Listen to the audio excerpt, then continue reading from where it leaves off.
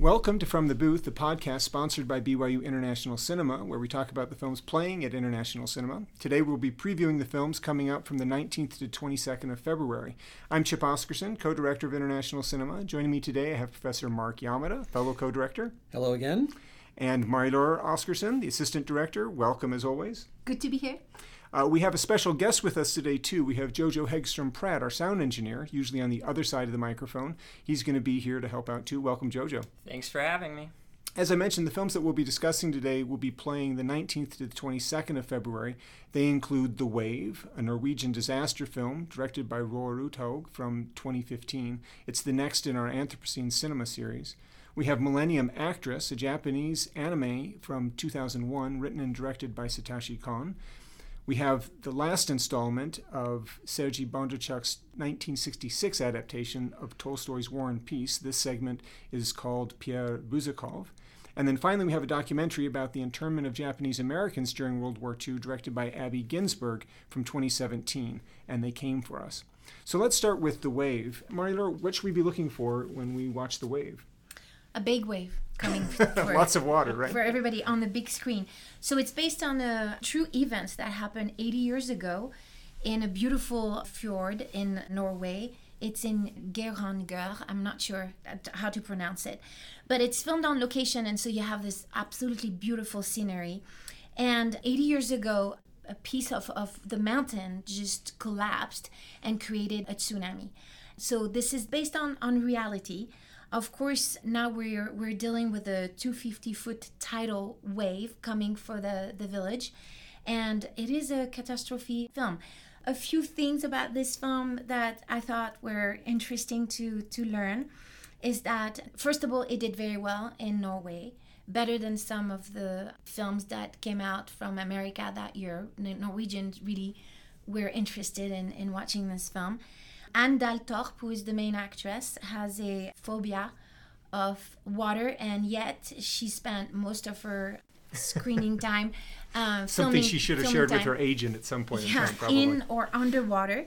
One of the scenes that is in the film that you will recognize very easily. For that scene that was filmed in a studio, they used 40,000 liters of water. And that was one of the most expensive scenes in Norwegian cinema. So expect a lot of action. Spectacle, right? Yes, absolutely. Well, I think that one of the interesting things about this film, and the reason we chose it to put it in our Anthropocene cinema series, is that it works very well as an allegory for climate change, right? And for environmental disaster more generally. That this is one of the challenges of things like climate change, is that how do you visualize something that is necessarily abstract and part of a greater system. And disaster films has been one of the responses to that. And we have good examples of these, of course, coming from Hollywood over the last few decades. I mean, it's nothing new. The disaster that we imagine that's inspiring the films changes, but the actual spectacles don't always change that much. But the real problem, as I was mentioning with climate change, is that it's precisely its invisibility. And so there's this desire to render the invisible visible in some kind of tangible way. Rob Nixon refers to the invisibility of climate catastrophe and environmental degradation generally as slow violence, right? There's a kind of violence that's perpetrated on the poor and the vulnerable, particularly in the global south, that is difficult to quantify because it doesn't show up in immediate kinds of ways. It's the accumulation over a long period of time. Norway, of course, is deeply complicit in climate change insofar that it's an oil-producing country, but it also has a lot of guilt about that as well. It kind of, you have both of those facts that run parallel to each other. So that might be something to kind of keep in mind as you're watching this is, in what ways is this trying to help us think through a parallel situation where you have scientists who are trying to use data, trying to help a public see something they don't want to see. Here in the film, it's tourist season, it's scenic. Nobody wants to disrupt the social and economic life of the village unnecessarily, and yet it does it come at a unreasonable cost ultimately because of what ends up happening. So we'll revisit this in our review and we'll see how that holds up. Yeah. Let's turn to Millennium Actress. Tell us what we should know about this film and this filmmaker.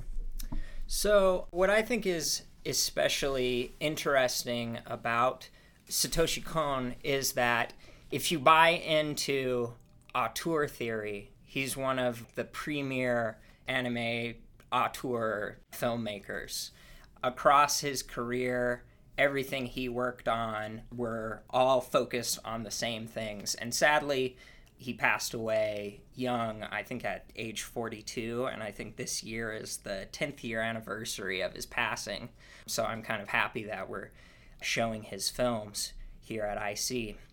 Jojo, so you mentioned kind of other directors of anime.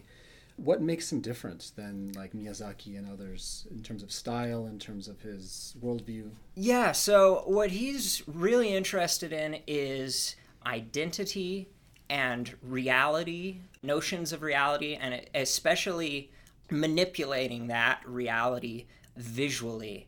For instance, he does this in different films. This takes different shapes.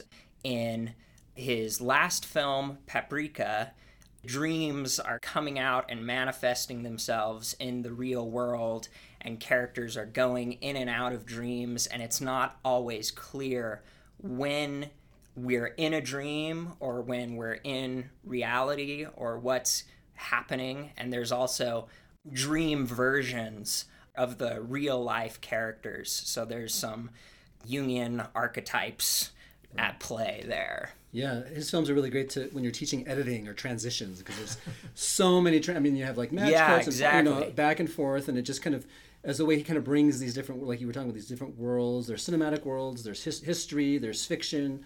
All this gets blended together in interesting ways. Yeah, exactly. And I don't think there's anyone quite like him, other than I think theorist and filmmaker Maya Deren.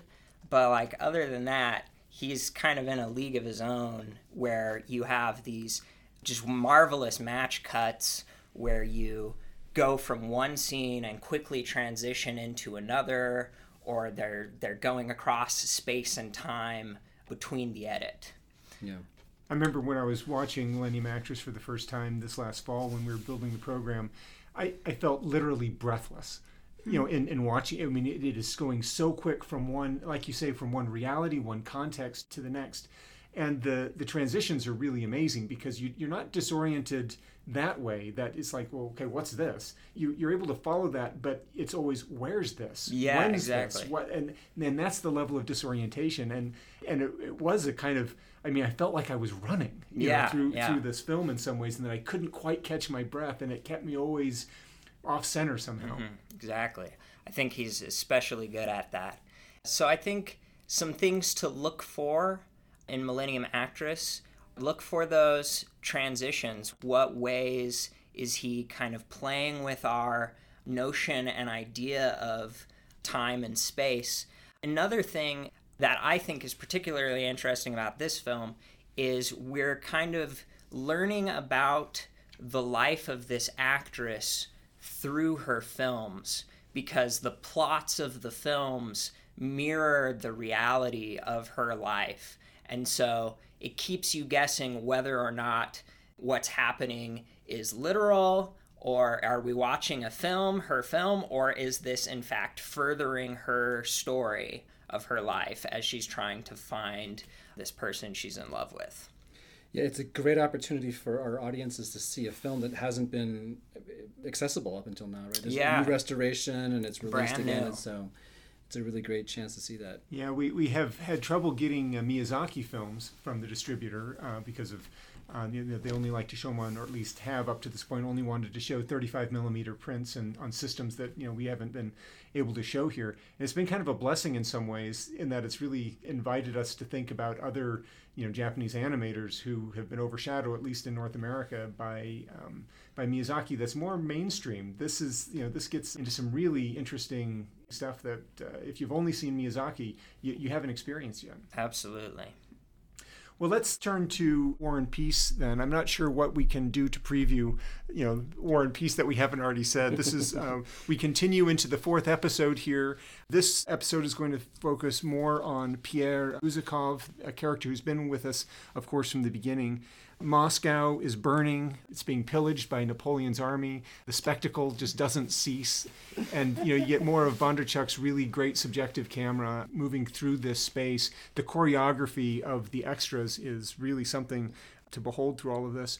One thing that you can follow through this particular episode is that Pierre increasingly comes to believe that his fate and Napoleon's fate are intertwined, not because they're the same person, not because he wants to be Napoleon, but that their destinies are going to intersect. He becomes convinced of this.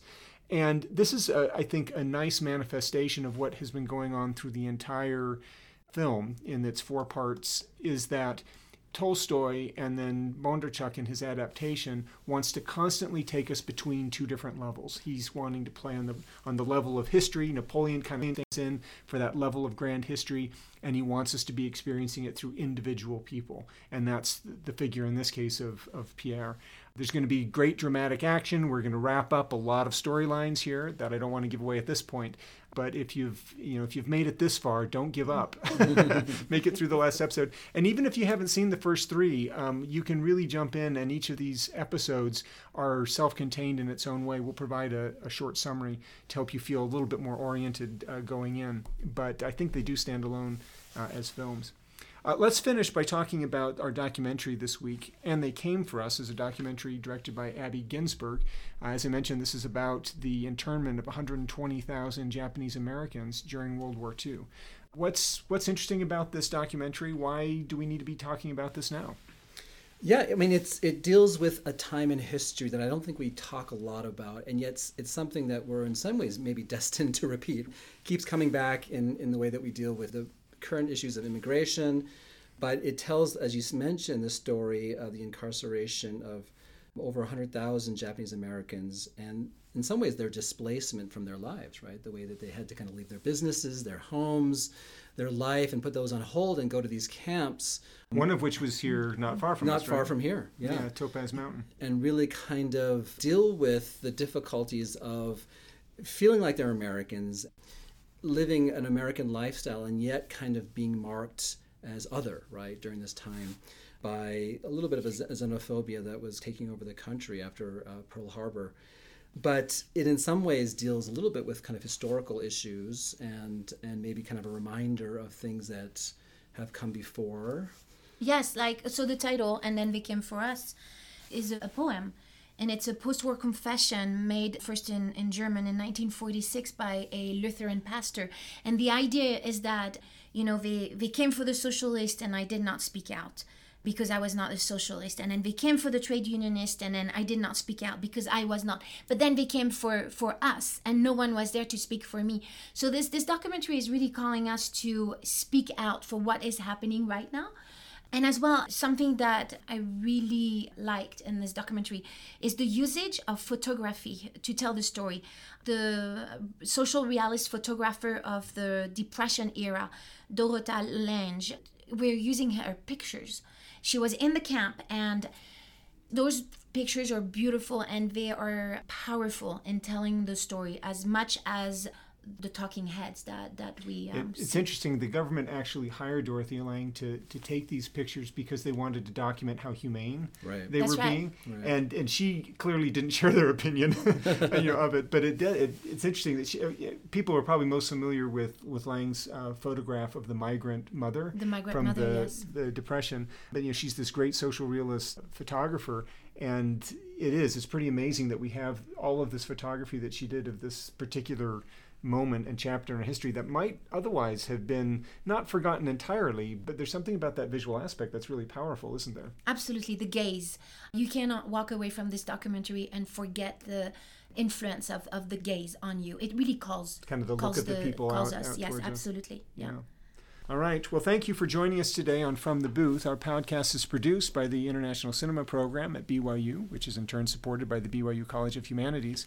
The hosts and guests of this podcast are solely responsible for the opinions and ideas expressed here, as they don't necessarily represent any official position adopted by the university or its supporting institutions.